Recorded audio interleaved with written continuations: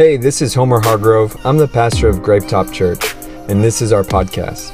I want to thank you for connecting with our family today, and I hope this message inspires you and that it makes a difference in your life.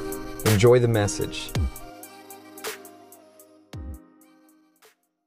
Joining us on Gravetop Church Online, welcome. I'm your host, Homer Hargrove. We are continuing our series on times. And to be honest, this has been, I just really find myself going back and forth and creating the content with this series because I feel like the Holy Spirit keeps leading it towards almost like a general direction. But today we're specifically talking about open your eyes. In this time of our life, we need to open our eyes. And I want to share these two scriptures before we get into the message. First is Proverbs 20:13. If you love sleep, you will end in poverty. Keep your eyes open, and there will be plenty to eat. The next verse in chapter 20, verse 4, says, the lazy one does not plow after the autumn, so he begs during the harvest and has nothing. This whole message today, we're going to be talking about the idea of preparing, anticipating, cherishing, and activating in our lives. And really, my heart in this is for us to reflect and see that we often don't prepare ourselves in the right seasons. We often don't prepare ourselves in the right seasons. Life is full of unexpected situations, and we seem to never be prepared for it. Even though most of us spend our time daydreaming about the future with the thought of, it'll be easier then. You ever been worried about money but you really want something, and so you just get it anyway because you just think to yourself, well, in the future I'll probably have more money. I'll most likely just be better off in the future, so I'll just allow myself to be impoverished right now. And then a couple years go by, you're like, what is going on? It's almost like something's not adding up. And see, we are always so surprised and unprepared because we are never looking at the signs around us. We're never looking at the signs around us. And we are not paying attention to the present. We're always thinking about the past or the future. We're never paying attention to the present. And even when it comes to the future, we're not critically thinking or considering the future. We're daydreaming about it. Y'all dig what I'm saying? It's like even when if you're thinking about a future spouse, do you spend your time thinking like, I wonder how we're going to budget together? I wonder if what our views are going to be on sharing a bank account. I wonder how we're going to critically process an argument or a fight. No, you're just daydreaming about how mushy-gushy the future will be with that person. You don't ever critically think about what is actually going to be going through. And my heart for today is simply for us to realize that it is time for us to open our eyes to what is around us. Open your eyes. And so we're going to talk about three specific things today. And some of this message is going to really be like plain Jane stuff. It's going to be really practical. But like we've been learning, it is actually incredibly spiritual to practically live out our faith in our lives as Christians. And so the first thing we're going to talk about is your necessities. And I really want us to understand the idea of anticipating and preparing. It is spiritual and wise to learn how to anticipate and prepare.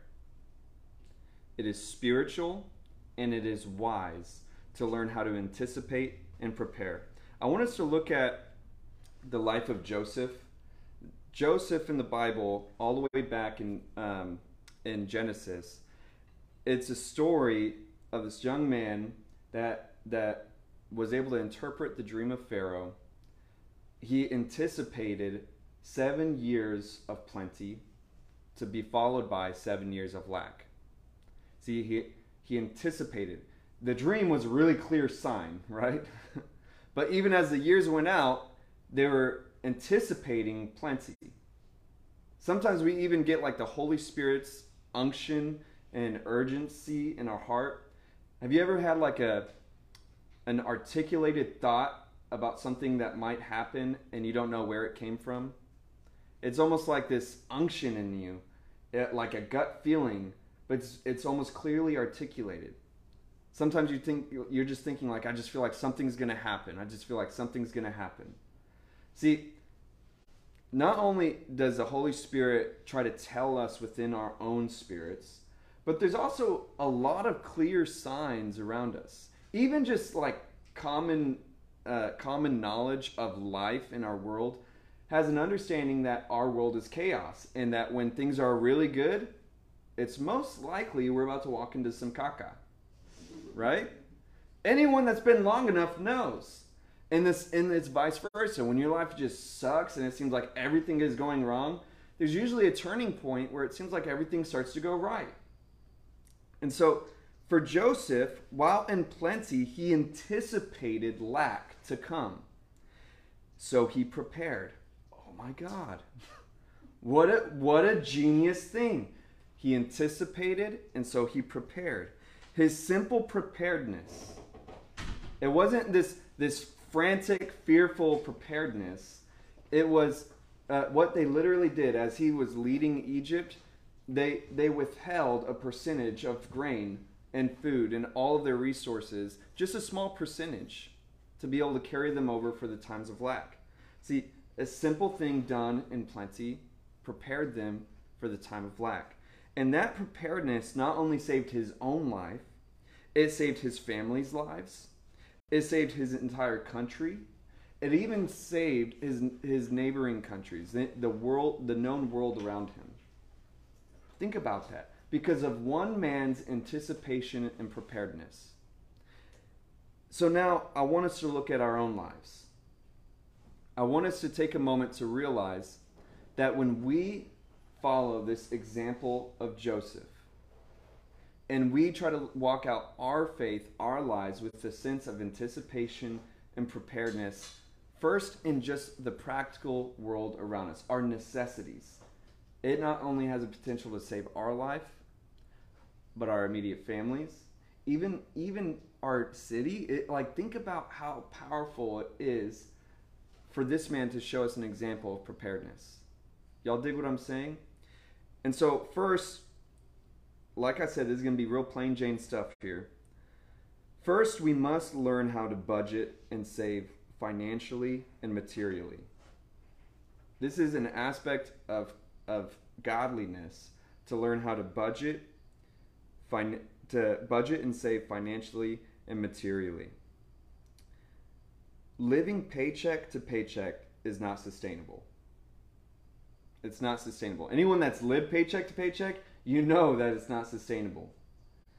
And especially when our world is ever changing and filled with chaos. And let me pause for a moment. I feel like there's been plenty of times when I was like dirt poor, super broke, to where I was selling my stuff to pay for electricity. If you've had to sell items to pay for your bills, like sell property of yours to pay for your bills, then you've experienced poverty. You've experienced a level of brokedom, to where living paycheck to paycheck is not even like, it's not a choice. It's like, I'm freaking broke and it's really hard right now. There's sometimes where like that's just like a season of life that we're in. There's other times where we really have to critically think, what can I do to get out of this? You have to really look at your bills and see like where you really have to cut. Like for when you have a little bit of cushion and you're living paycheck to paycheck, you're trimming what's called trimming the fat. And you're like, well, I don't really need 1,000 megabytes in my Wi-Fi. I guess I could trim it down to this much. But when you're like really, really struggling, you have to start looking at like, you barely were able to afford Netflix, you might have to just take off Netflix. like live on YouTube for a while. You have to really think about, even when you're going to the store, do I need liquid soap or can I get by with bar soap? Like, you're talking about real cutting. And some of y'all are either having flashbacks or realizing like how extreme I am. But what I'm getting at is that when you're in that kind of situation, you have to look at everything within your control and see what you can do about it. When it comes to like your spending, and then when it comes to what you can do for means of money. Right now, job market is kind of like crazy. Passing McDonald's and seeing like starting at $13 an hour, I'm like, where do I sign up? And we're at like a weird place in the workforce in our lives with everything that we've experienced. But there's also a lot of opportunities. Even if you already have your job, working full time, I mean, sometimes it's really, when it comes to getting out of that paycheck to paycheck, it's putting in the grind. It's putting in the hustle. It doesn't mean you have to do it forever, but you have to really just take hold of your life. I mean, I'm talking from when I was selling my stuff, I was grinding, driving for Uber. If you've ever driven for Uber, it's not very consistent. There'd be times I'd be driving right after church, get a little bit of time to eat lunch, be with my kids, and then at 5 o'clock go driving for Uber till 2 o'clock in the morning. You're talking about grinding, having to prepare a message, preaching a message, then go drive and pick up a bunch of people from the bar. Not incredibly fun when you're tired and have kids at home, but sometimes that's just what you have to do for a season to be able to pull yourself out of living paycheck to paycheck, or pull yourself out to be able to live paycheck to paycheck. You're just tired of selling all your stuff and you're running out of things to sell. You know, you just have to learn how to put in the grind and understand, don't think about it too hard. You just have to do this right now because it is not sustainable. What happens when you're living paycheck to paycheck is when you survive that way, again, it's surviving. It doesn't feel like living. You're living paycheck to paycheck, week to week, and you will most likely have to go into debt in order to patch a disaster. That disaster could be as simple as needing a new tire. Not even needing a new set of tires, just needing one tire, and you're like, oh my God, like I need a miracle. And when we're living paycheck to paycheck and we're not critically thinking about where we're at, what do we have to do? Go into debt.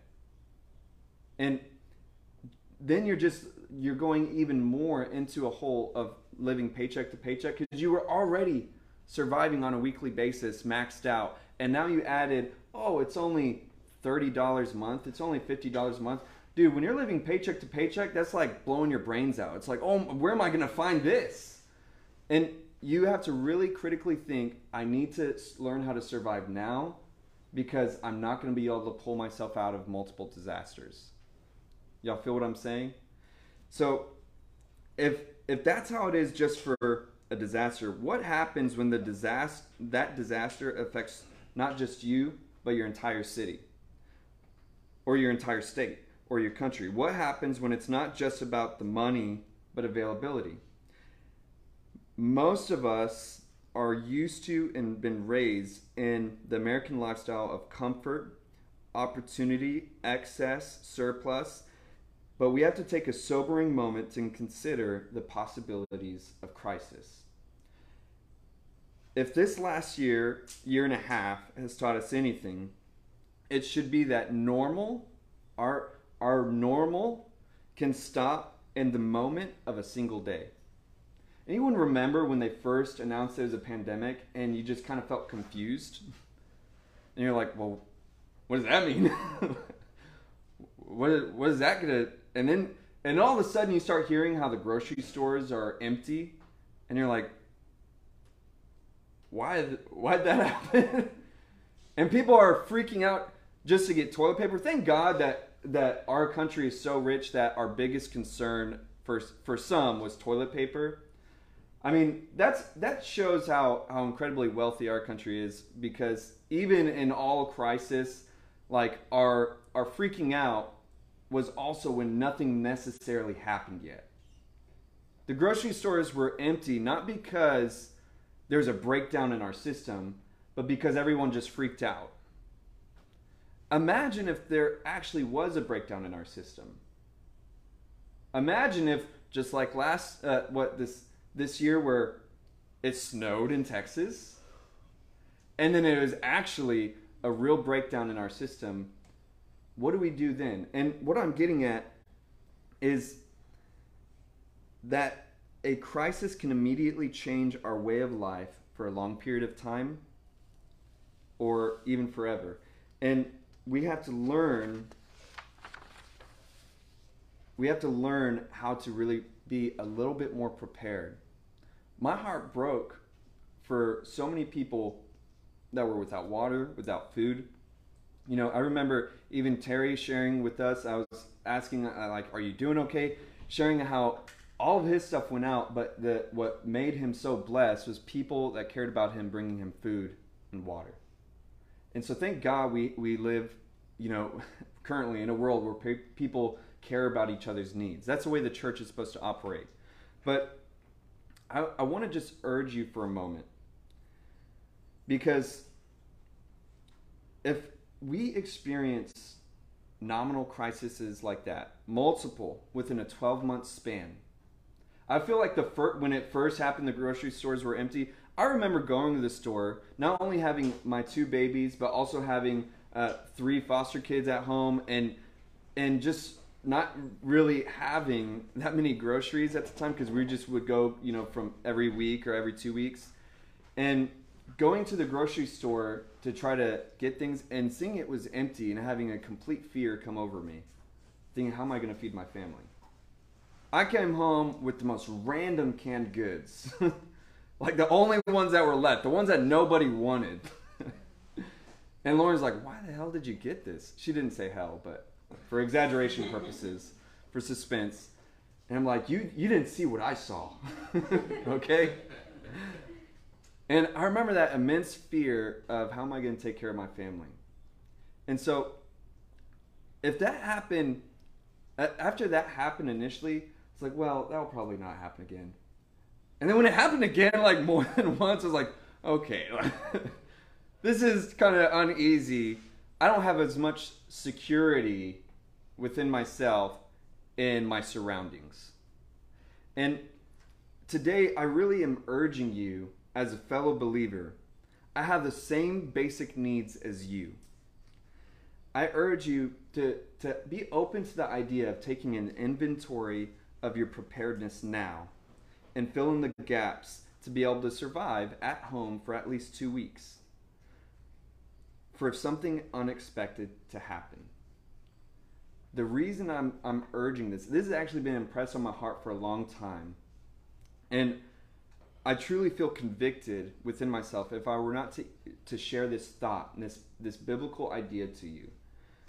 In no way am I trying to impose fear. I'm not trying to say, I think something's going to happen, guys. But it might, I don't know. And in no way am I certainly not trying to impose a political idea.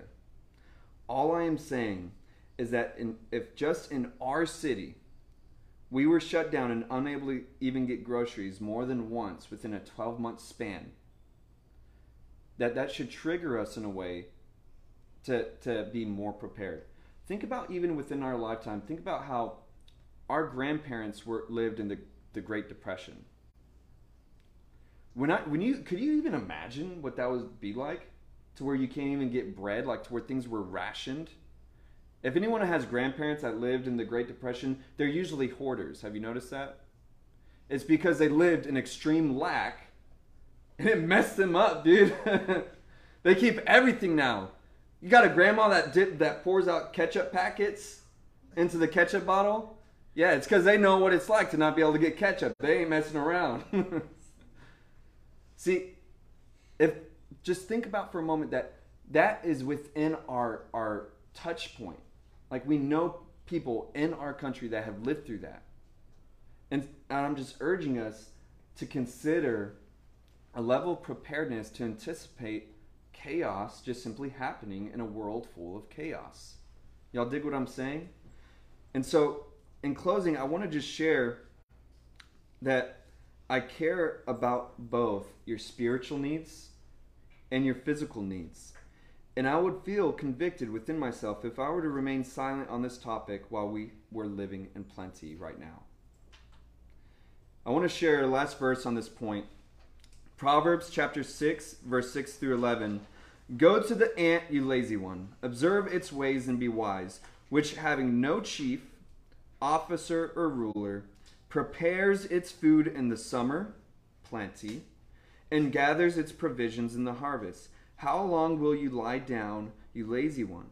When will you arise from your sleep? A little sleep, a little slumber, a little folding of the hands to rest. Then your poverty will come in like a drifter, and your need like an armed man.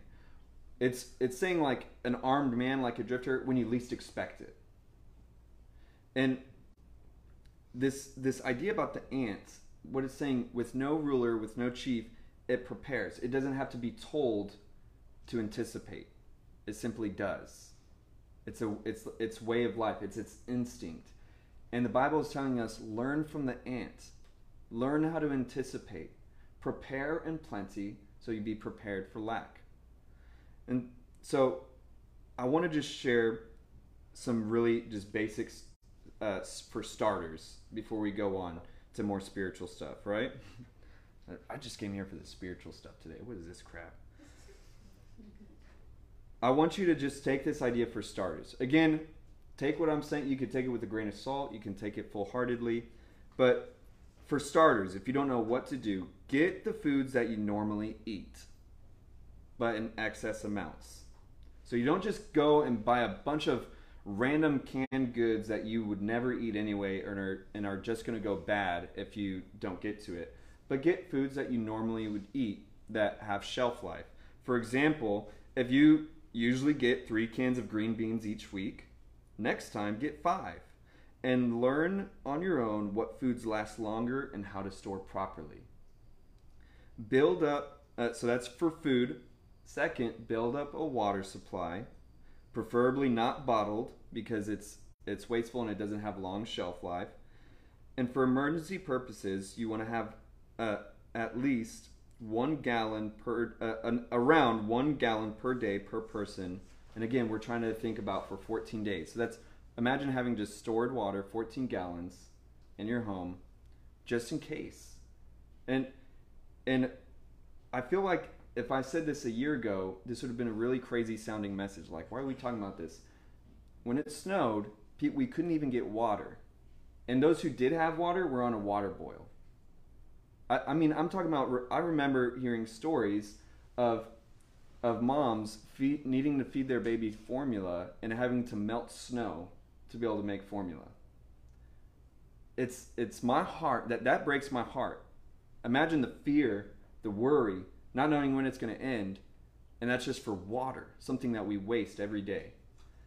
The reason I'm urging this is just so that we could be prepared for something like that. And I want you to think critically on what you need and what you would need to live for 2 weeks at home without going anywhere. What would you need? And I'm not talking about lavish. Like, I'm not saying that we all need to get generators. I'm saying, what would you need to and act accordingly? Don't feel scared at this message. I'm not saying anything's going to happen. I'm just saying that we should learn to prepare. Don't get scared and all of a sudden go to the store and try to get everything at once. That's not what I'm telling you to do. Make a plan and get things within a reasonable time and in a reasonable budget. That's all I'm suggesting to us.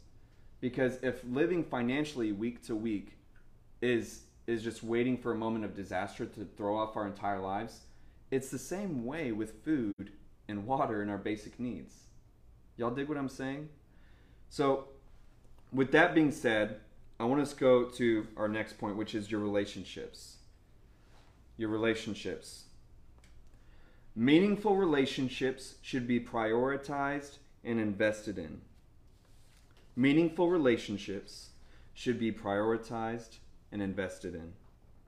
Let me share these verses with you in Ecclesiastes. Chapter 9, starting in verse 7. Go then, eat your bread in happiness, and drink your wine with a cheerful heart, for God has already approved your works. See that your clothes are white all the time, and that there is no lack of oil on your head. Enjoy life with the wife whom you love all the days of your feudal life. I love how Solomon talks in this. Enjoy your days with your feudal life, which he has given you under the sun, all the days of your futility. For this is your reward in life. and in your work which you have labored under the sun. Whatever your hand finds to do, do it with all your might, for there is no activity, planning, knowledge, or wisdom in Sheol where you are going. Just saying in death. So aside from God and his presence, what Ecclesiastes teaches us is that meaningful relationships are the most valuable thing we can experience and have while on earth. They are the only thing that bring real happiness and even fulfillment. If you've ever read through the book of Ecclesiastes, it can actually mess you up the first time. I remember when I was working on bass in a mechanic shop, it was a room probably a little bit smaller than this. And I would work from about 5 in the morning to 5 in the afternoon. And I don't know if it was just like me going crazy in there or what, but I remember reading through Ecclesiastes and it's talking about how futile our life is. And I started realizing like, oh my gosh, I spend literally the majority of my day in this room. If I were to stay at this job for 20 years of my life would have been stuck in this box. And I started like getting real like oh my God, what am I gonna do? But what I learned is that I would start thinking like, well, what if I hit the lottery and I didn't have to work anymore? Have you ever thought like that? Have you ever really finished that thought? What happens if you buy everything that you wanted to buy? You get bored. Everything at first seems exciting, but everything gets boring and old. See, Solomon had everything. He's one of the richest kings in the world in all of history, and had everything within his grasp, and that's when he wrote Ecclesiastes. This most like sobering book of how everything is useless, everything is vain, everything is futile, because he had everything, and yet it didn't bring him the happiness to go on. And what I've found in this book is that everything grows tiresome, everything gets boring, everything gets old. The only thing that lasts, and in this book, the only thing that he doesn't say is futile, is relationships. There's a verse that talks all about how that 2 is better than 1, and a 3-braided cord cannot easily be broken. And this verse, right before this, is talking about how useless life is, how even everything in life is vanity. And then here, it just randomly says, after saying everything is futile, it says, so enjoy life. Enjoy life with eating the bread on your table. Enjoy the wine. Always let there be oil on top of your head. What it's saying is allow yourself to be in the moments and just make the best of it.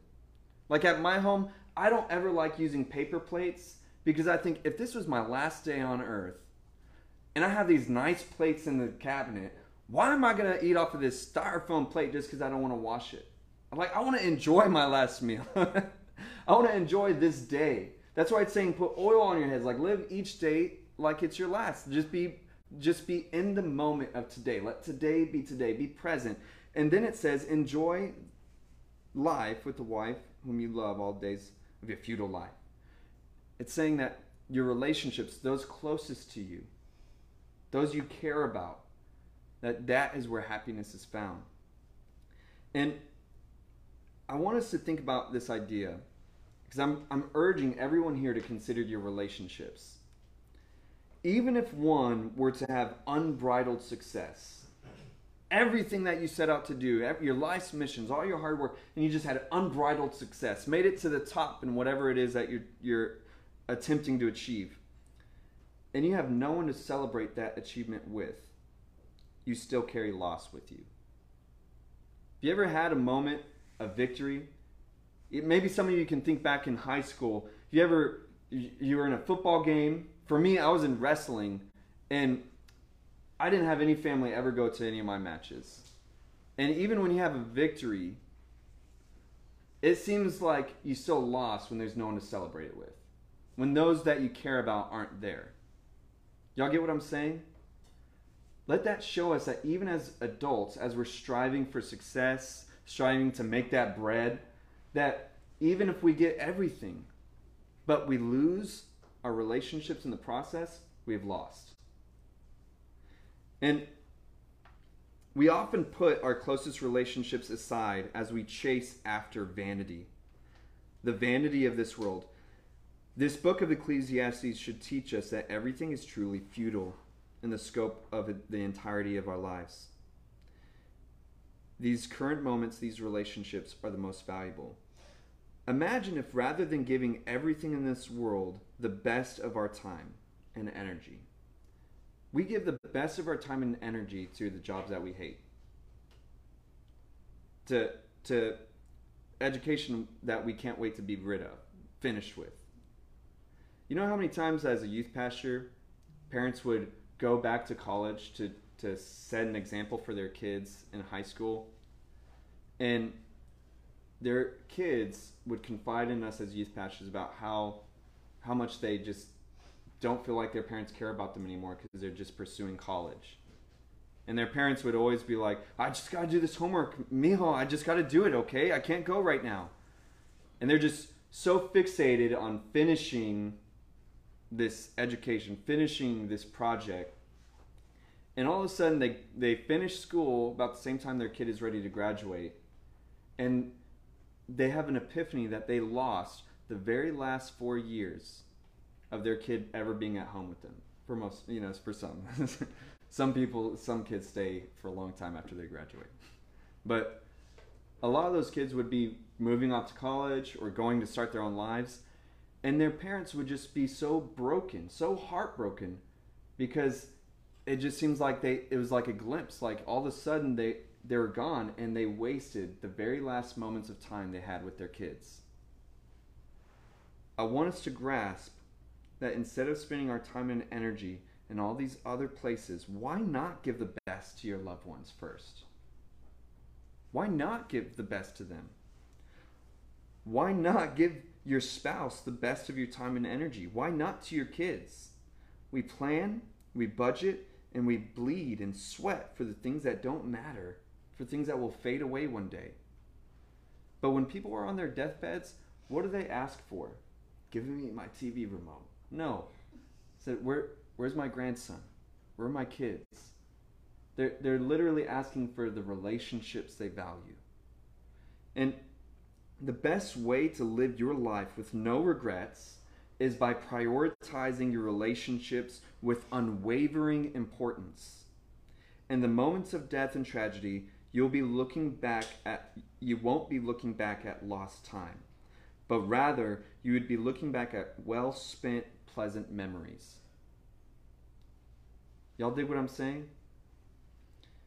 Right before we moved here, when God impressed on our hearts to move and start a church, I was, like I shared a minute ago, I was working on base, had a really nice job as a jet engine mechanic, and I had no mechanical skills, so it was really a blessing. So next time you get on a plane, think about that.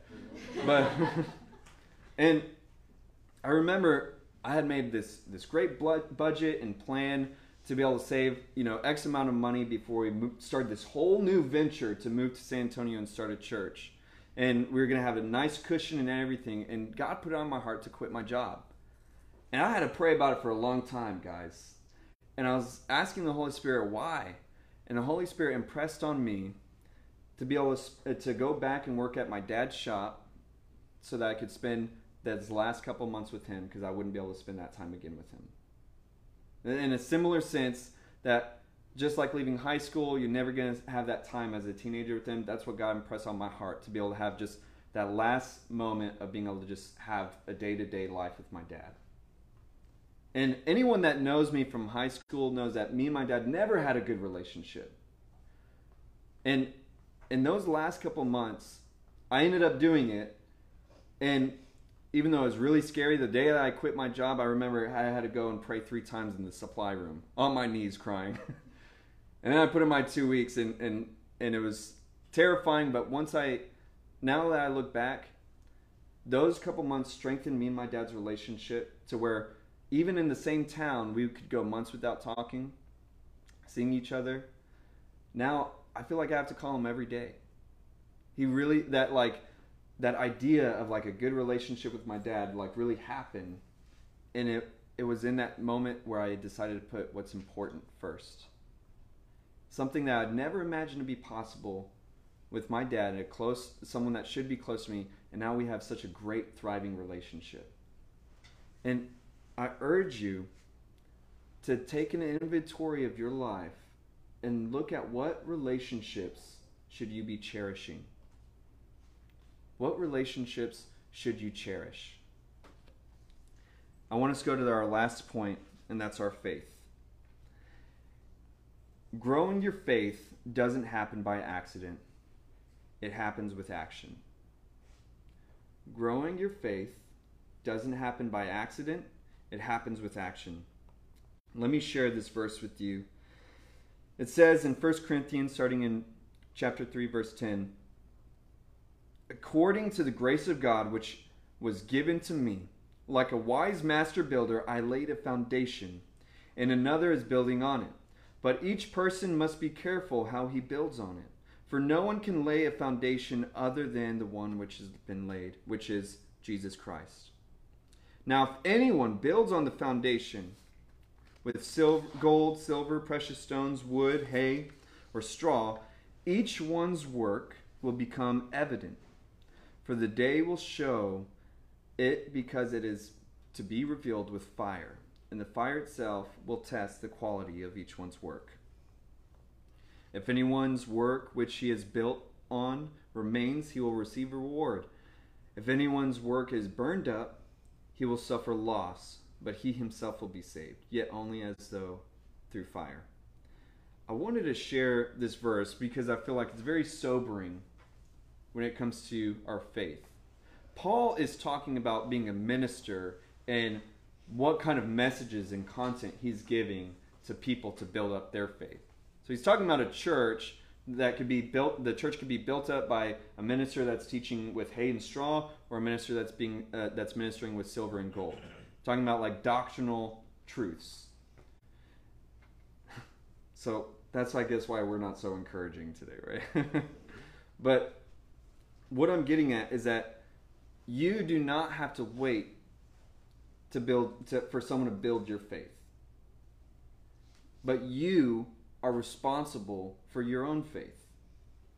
One day a week we have church. Aside from like our reachers groups and other like things like that. But one day a week we have church. That's 52 times a year that we set aside about 90 minutes for our faith. If you are not doing anything on your own, if you're not praying on your own, reading the Bible on your own, trying to seek God on your own, 52 times out of 1 year that you spent 90 minutes each of those days, that is what, just a little bit shy of 2 months out of the year that you went to one class to grow your faith. That would not be sufficient for anyone to grow in any kind of capacity. I'm urging you to put an action to your faith, to activate your own faith, because truly, when you do, you experience levels of growth and power of the Holy Spirit that is so much greater than just an ordinary Sunday service. I mean, think about, I'm not trying to highlight myself, but guys, I've quit all these different drugs. I've changed my life. I moved here to start a church. Why would I do any of those things? Why would I put my family at bay? Why would I sell my stuff to pay for church rent? Why would I put through so much trauma and like hardship if the Holy Spirit's power wasn't real? If the Holy Spirit's peace wasn't true? Why would I go through all that crap and still tell you like God is good if it wasn't real? And so I urge you to look at your faith and to take it serious. Our faith is the biggest thing that we put off tomorrow. We always put our faith off for tomorrow. Just think about how long it took you to start going to church. We always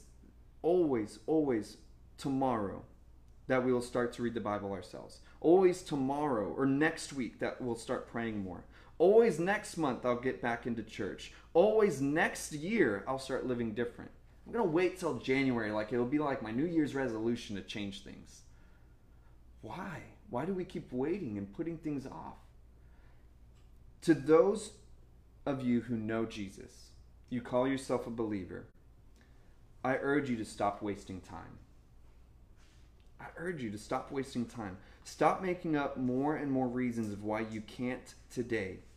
And give your faith everything you've got. And make some real moves and actions in your faith. It's time to stop playing games and take it serious. Let's take our faith serious. Let's make our faith strong and ready for battle. You know, I always think it's funny when preachers and Christians talk about like ready for battle. Because most Christians' battle is like just getting a raise at work. It's like so minuscule. I almost, critically scoff at the songs like, and you have a head of my enemies. God, you go before me in battle and get me the victory. And some of those songs I think of is like, what are they talking about? What battle are you going in that you're literally imagining beheadings? Is your faith that activated? Or is it more so you're just tired at work? You feel unmotivated. And you maybe it's just you want to get that car, or you've been waiting for that spouse. Go and behead my enemies, the demons that are keeping my husband from me.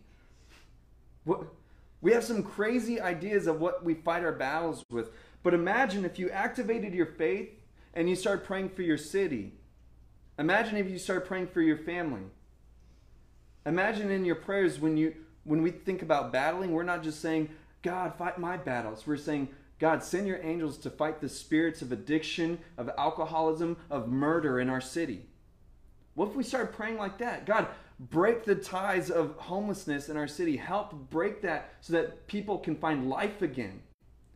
Destroy the works of meth addiction in our city. Imagine if we prayed like that. Rather than like, God, help me in this day just to feel better about myself. I've been feeling insecure, and I just want to feel good today. Let today be a good day. Let us pray with intention like we're ready for battle. But how do we do that? How do we get the unction and the motivation to pray like that? By activating our faith. Y'all feel what I'm saying? And to those of you who would say that you're far from God, I urge you to get closer to Jesus more than anything else, even repentance. Even repentance. Some of us here, we're thinking like, pray for my city, like I'm still struggling with all this. I urge you to just get closer to Jesus even more than you think about repentance. Because the closer that you get to him, the more of the work he does on the inside of you. Right now, you do not want to do the things of God because you do not know God in his heart. You are far from him. You may know about him, but you don't know him in the spirit of like experiencing him. But if you get close to him, your desires will begin to supernaturally change. Let him do the work inside of you rather than trying to get right first. I thank God that I gave my life to Croesus. I'm less distic, okay? Gave my life to Jesus before ever going to church because I didn't have the burden of having anybody at church telling me to get right, do this, do that. I was just ignorant. And because of my ignorance, not knowing anything, the Holy Spirit would teach me. All of a sudden, I just started desiring things differently. The closer I would get to God, I would just read more, pray more. I didn't even know what I was doing. But the more my desires began to change. All the way to the point where I stopped doing drugs. No one told me to stop doing drugs. Why would a street kid ever want to stop doing that? I didn't think it was like a moral issue. It's like the Holy Spirit just all of a sudden started changing my heart to where I no longer desired those things. I'm telling you, the closer you get to him, he does the work of a repentance in your heart. It's impossible to get close to God while living in abundant sin. He changes the things within inside of us. It's almost like sin is a cancer and the presence of God is radiation treatment. And the more we're in his presence, the more of that sin just is expelled from our body. Except without all the side effects. And so I urge you to just grow closer to him. I'll even end with this. I once told a group of teenagers that I was leading in a small group at a high school. They're all super high. All potheads, all affiliated. And I just told them, why don't you guys just try next time you smoke weed? I didn't tell them don't stop right now. Why would they stop? I said, next time you smoke, before you load that bowl, why don't you just pray to God for 3 minutes? Thank God. Just talk to God. And you will begin to see the work of God in your life. And these kids are like, man, I feel like I want to now. See, imagine if you just threw off that barrier of keeping our mindset focused on repentance. I'm not saying that we should have unbridled sin in our life. I'm not saying that. But if you were to just put your thoughts on chasing after Jesus instead, and those other things you'll just soon forget about. It's like falling in love. I want us to bow our heads and close our eyes. If you're here today and your heart is being pulled, and maybe for you, it's that initial step that I'm talking about, just getting close to Jesus. Maybe you've been putting it off because you've been trying to get perfect first, and you feel this weight off of your shoulders and this urge within your heart to grow closer to Him today, to make a decision today. With every head bowed and eye closed, I want you to raise your hand. I see your hands. I see each of your hands. So right now where you're at, I want you to just have your own private conversation with Jesus.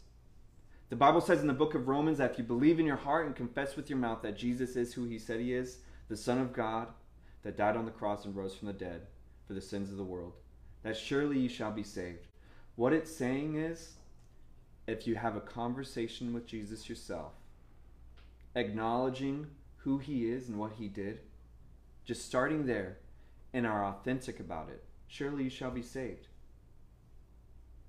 This is a journey to begin. And you're just saying, God, I want to start walking with You. I want to walk with You. I want to have a change in my life with You in it. You don't have to think about all the other changes you feel like you need. Start with this most important one. It says, before you weren't walking with Jesus, and now you are. Now, as you guys are praying that and talking to God, if the rest of you, if you're here and you feel just impressed on your heart to take these things that we talked about today serious. We talked about our necessities, we talked about our relationships, and we talked about our faith. And all we really talked about was opening our eyes to these things and taking it serious. Refocusing. Getting our heads back in the game of what really matters. If you feel like that is for you, refocusing and all of the other things we talked about, I want you to raise your hand. Amen. So God, right now I pray that You solidify Your work. Solidify what we talked about. Solidify what Your Holy Spirit is doing on each heart here, and finish it. Confirm it. Seal it. And cause each person to feel Your presence right now, to be edified in the name of Jesus. Amen. We're going to go into a time of worship, but before we do, we're going to sign off online. Thank you guys for being a part. We love you. Have a good life. I hope you enjoyed the message today. If you did, there's a couple things that you could do to connect. First is to subscribe to our show so that the most recent episode will always be in your feed, ready when you are. And second is, if this ministry has impacted you and you'd like to help us continue to reach others, you can click the link in the description or visit our website, gravetop.com, and you can give now. I'll see you next time on the Gravetop Church podcast.